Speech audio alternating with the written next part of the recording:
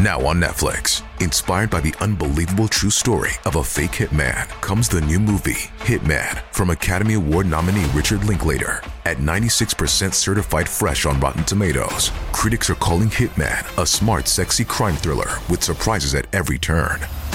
Starring Glenn Powell and Adria Arjona, Hitman. Now playing on Netflix and in select theaters. Rated R.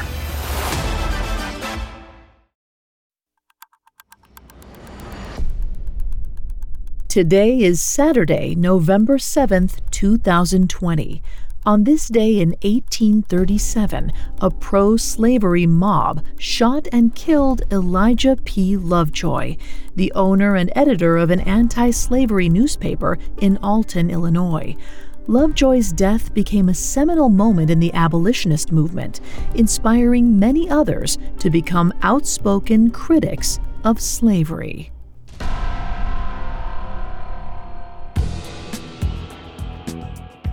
Welcome to Today in True Crime, a Spotify original from Parcast. Today we're covering the senseless murder of Elijak Lovejoy.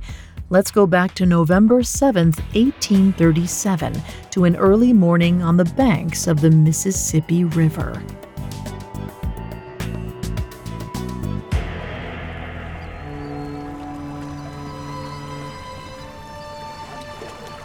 Dawn was still hours away when the steamboat reached the city of Alton, Illinois.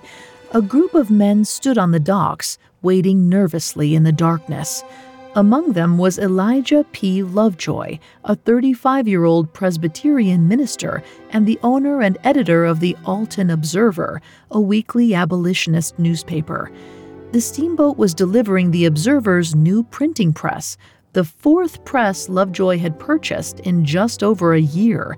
The last three had each been destroyed by violent mobs who were angry at Lovejoy for speaking out against slavery in his paper. It was the first of these attacks that had driven Lovejoy to move his business and family to Alton from St. Louis, Missouri, where he had previously worked for Christian publication, the St. Louis Observer. Unlike Missouri, Illinois was a free state, meaning it was illegal to own and sell slaves. Nevertheless, there was a strong pro-slavery sentiment in Alton, which had become something of a center for slave catchers. So when Lovejoy arrived, his neighbors gave him a warning. Stick to religion, keep quiet on the issue of slavery, and all would be well. But for Lovejoy, the issues were inseparable.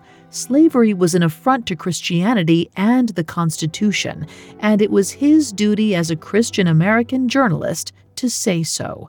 On July 4th of 1837, he made a public show of refusing to attend a city Independence Day celebration and printed this statement in the Observer. "Alas, what bitter mockery is this! We assemble to thank God for our own freedom and to eat and drink with joy and gladness of heart, while our feet are on the necks of nearly 3 millions of our fellow men. Not all our shouts of self-congratulation can drown their groans.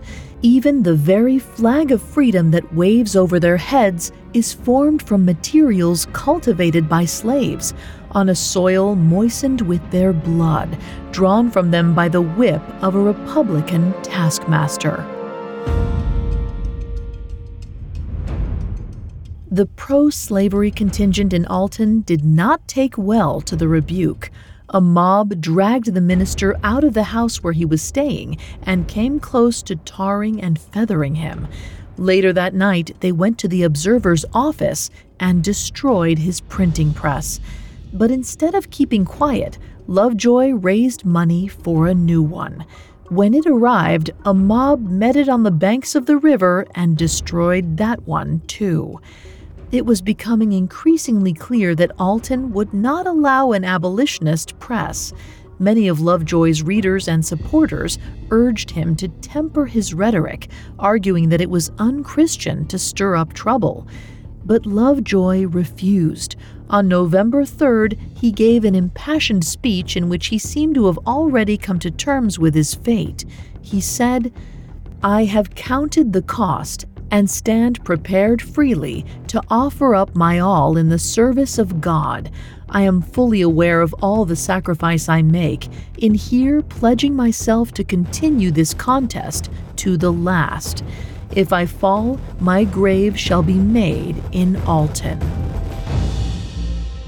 Lovejoy was determined to keep his fourth printing press from meeting the same fate as the previous three and would defend it at any cost. To avoid undue attention, the press was delivered well before dawn on November 7th. Lovejoy and his abolitionist supporters worked quickly to unload the machinery and move it to a nearby warehouse. As the sun rose over the city, Lovejoy and a few friends stood guard on the building's roof, confident that they had succeeded in their mission. It's unclear how word of the printing press's arrival got out, but as the day wore on, the news spread through the city like wildfire. And as night fell on November 7th, an angry mob of several hundred people closed in on the warehouse.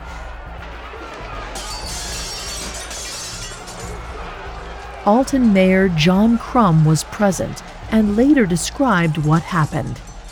Scenes of most daring recklessness and infuriated madness followed each other in quick succession.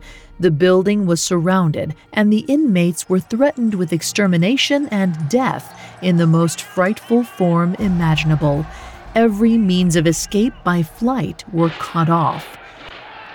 At first, the mob stood around the building, shouting and hurling rocks and bricks through the windows. Eventually, someone opened fire on the warehouse.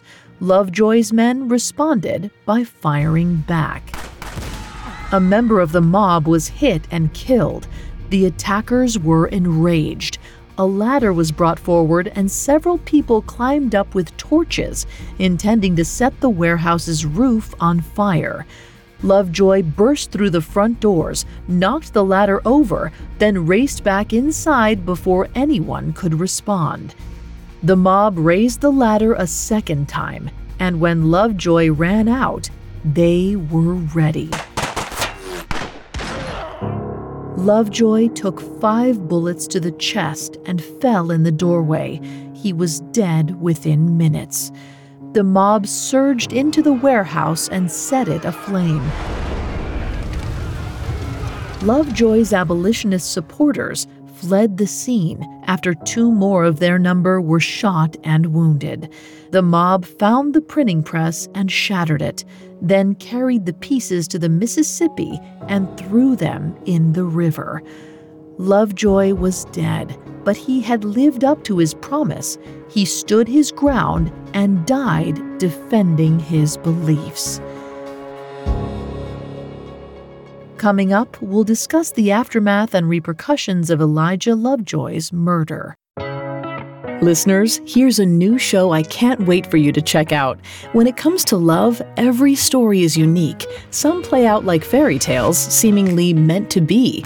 Others defy the odds to achieve happily ever after. In Our Love Story, the newest Spotify original from Parcast, you'll discover the many pathways to love, as told by the actual couples who found them. Every Tuesday, Our Love Story celebrates the ups, downs, and pivotal moments that turn complete strangers into perfect pairs. Each episode offers an intimate glimpse inside a real-life romance, with couples recounting the highlights and hardships that define their love. Whether it's a chance encounter, a former friendship, or even a former enemy, Our Love Story proves that love can begin and blossom in the most unexpected ways. Follow Our Love Story free on Spotify or wherever you listen to podcasts. Welcome back to Collector's Closet, presented by the Ohio Lottery. Let's discuss my newest prize possession, this new $10 scratch-off, the $500,000 Platinum Jackpot. The best method I've found so far to help it hold its value is to vacuum seal it. This thing cannot get scratched. What's that? Sorry, my producer's telling me the only way it could be worth up to $500,000 is if I do scratch it? Okay, well, in that case, definitely don't overprotect your $500,000 Platinum Jackpot scratch-offs. Play them. Lottery players are subject to Ohio laws and commission regulations. Play responsibly. Now, back to the story. As night fell on November 7, 1837, a violent pro-slavery mob converged on an Alton warehouse where the abolitionist newspaper owner and editor Elijah P. Lovejoy had stashed his new printing press. Lovejoy attempted to defend the warehouse and was ultimately shot to death by the mob. Few mourned his death.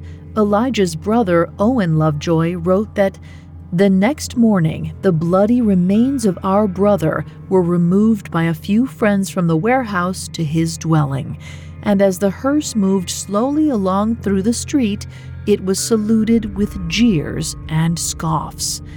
The Presbyterian minister was buried near his Alton home 2 days later on November 9th. It was his 35th birthday. The people of Alton showed little remorse. Even some of Lovejoy's abolitionist supporters argued that he had asked for trouble by taking up arms. The warehouse's owner was charged for inciting a riot by not handing over the press when the mob demanded it, though he was ultimately found not guilty. Some of the mob leaders were also charged and also found innocent. But outside of Alton, Lovejoy's death had a far greater impact. The fact that a white man had been killed for arguing against slavery was shocking enough, but the details of the night, that he was shot by a mob while protecting his printing press, that he was a religious minister, and that his wife was pregnant with their second child, made what happened to him impossible to ignore. Newspapers and politicians throughout America denounced the murder. Pastors preached against it in their sermons, and many Northerners who had previously been quiet critics of slavery began to see it as an evil that needed to be stamped out without delay. One of those was 28-year-old Illinois State Representative Abraham Lincoln.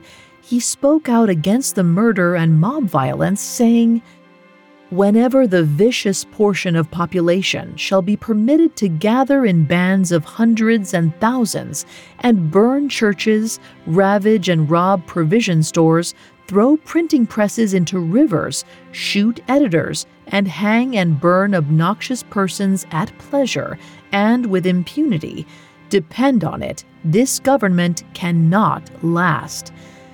The mob had tried to silence Lovejoy. Instead, they had spread his message far better than his tiny newspaper ever could. In addition to being remembered as an abolitionist hero, Lovejoy has been called the first American martyr for the free press. At the time, many Southern states had censorship laws restricting abolitionist writings. Even though these practices were in clear violation of the First Amendment, Northern states were largely content to look the other way. Congress went so far as to show official support for these practices with the Post Office Act of 1836, which made it legal for Southern post offices to refuse delivery of anti-slavery materials. But Elijah Lovejoy's death brought this practice under fresh scrutiny. 32 years after the end of the Civil War, a monument was raised at Lovejoy's gravesite. On its base, the following quote from Lovejoy is written: "I have sworn eternal opposition to slavery, and by the blessing of God, I will never turn back. But gentlemen, as long as I am an American citizen, and as long as American blood runs in these veins, I shall hold myself at liberty to speak, to write, to publish whatever I please on any subject. If the laws of my country fail to protect me, I appeal to God, and with Him I cheerfully rest my cause. I can die at my post, but I cannot desert it." Nearly 2 centuries later, it's easy to lose sight of the scope of Lovejoy's sacrifice. He was killed 2 days before turning 35, leaving behind a pregnant wife and child. While his death was a senseless tragedy, his dedication to his beliefs inspired countless others to join the fight against slavery. He will forever be remembered as a martyr to the free press and a hero of freedom and justice.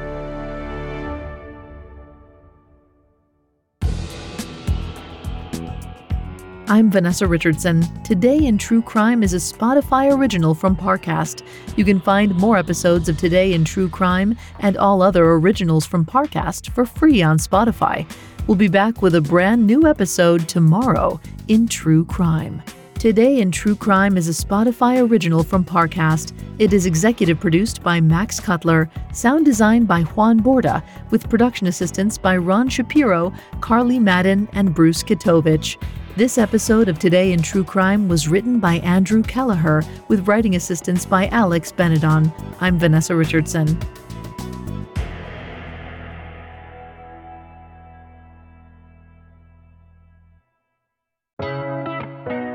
Don't forget to check out Our Love Story, the newest Spotify original from Parcast.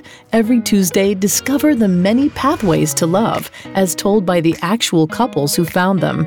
Listen to Our Love Story free on Spotify or wherever you get your podcasts.